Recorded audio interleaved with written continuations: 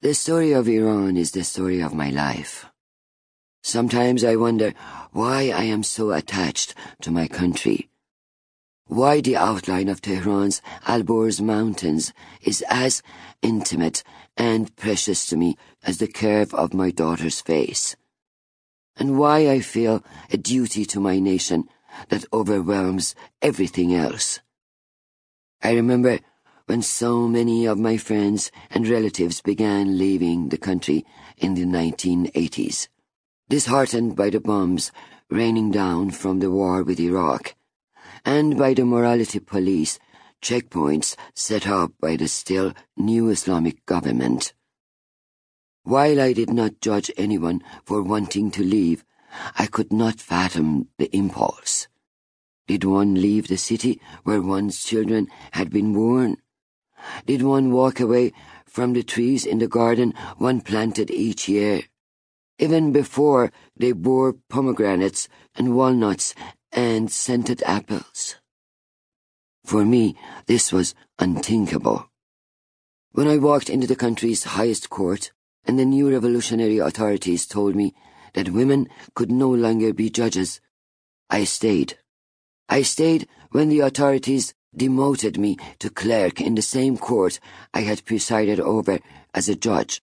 I shut my ears when the revolutionaries who had taken over the justice system talked in my presence about how women were fickle and indecisive and unfit to mete out justice, which would now be the work of men. I stayed as the Iraqi warplanes bombed houses on our street to rubble. I stayed when the new authorities said Islam demanded violent justice, that Islam allowed for young men and women to be executed on rooftops and hung from cranes for their political beliefs, their bodies dumped in mass graves. In the same way that I did not leave Iran, I did not leave Islam either. If we all packed our suitcases and boarded planes, what would be left of our country? If we bowed our heads and stayed quietly at home, permitting them to say that Islam allowed the assassination of writers and the execution of teenagers, what would be left of our faith? I wrote long letters to friends who had emigrated, and the thin, diaphanous paper we used for airmail in those days, and told them that I was still managing to live. In the mid-1980s, I stopped working altogether and turned inward, disconnected from the brutal politics of the new regime. Despite the bombs and the morality checkpoints, my husband and I raised our 2 girls, who went to school in pigtails and learned how to read. We had dinner together every night. My husband Javad continued with his work as an engineer, and I raised the girls, contemplating how I could reinvent myself, now that the judiciary had become the realm of men. In the early 1990s, after the war had ended, the girls were older and didn't need me as much.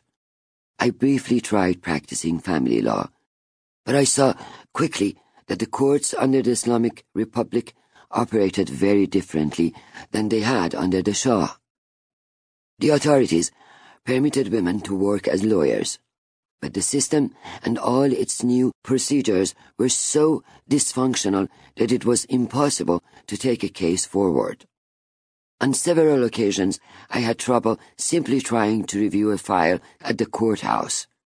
The clerk, upon realizing that I wasn't going to tip him for retrieving the file — corrupt countries have endless euphemisms for bribery — would say, "Sorry, the file is missing.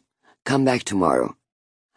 I would go back the next day, and he would say, "Sorry, I haven't had a chance to search for your file."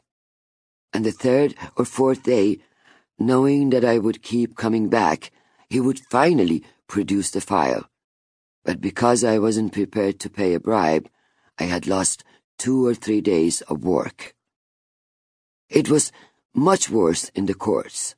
There, the person who was willing to pay more was in the right. Justice was bought, not fought for or deliberated. To protest, I eventually hung a big sign in front of my law office.